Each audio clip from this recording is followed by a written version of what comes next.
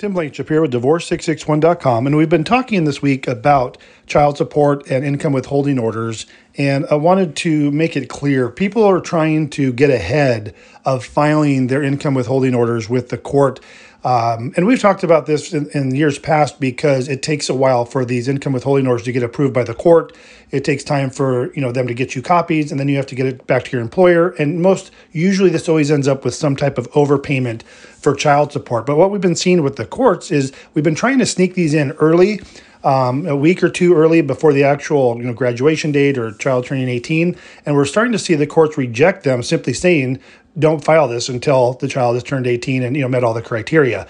I would wish they would just hold on to them and file them to pull them out and sign them on the date they turn 18, but they don't. So right now we're just waiting. We're prepping them in advance, the withholding orders, to turn them in literally the day the child turns 18 so it gets in line for processing.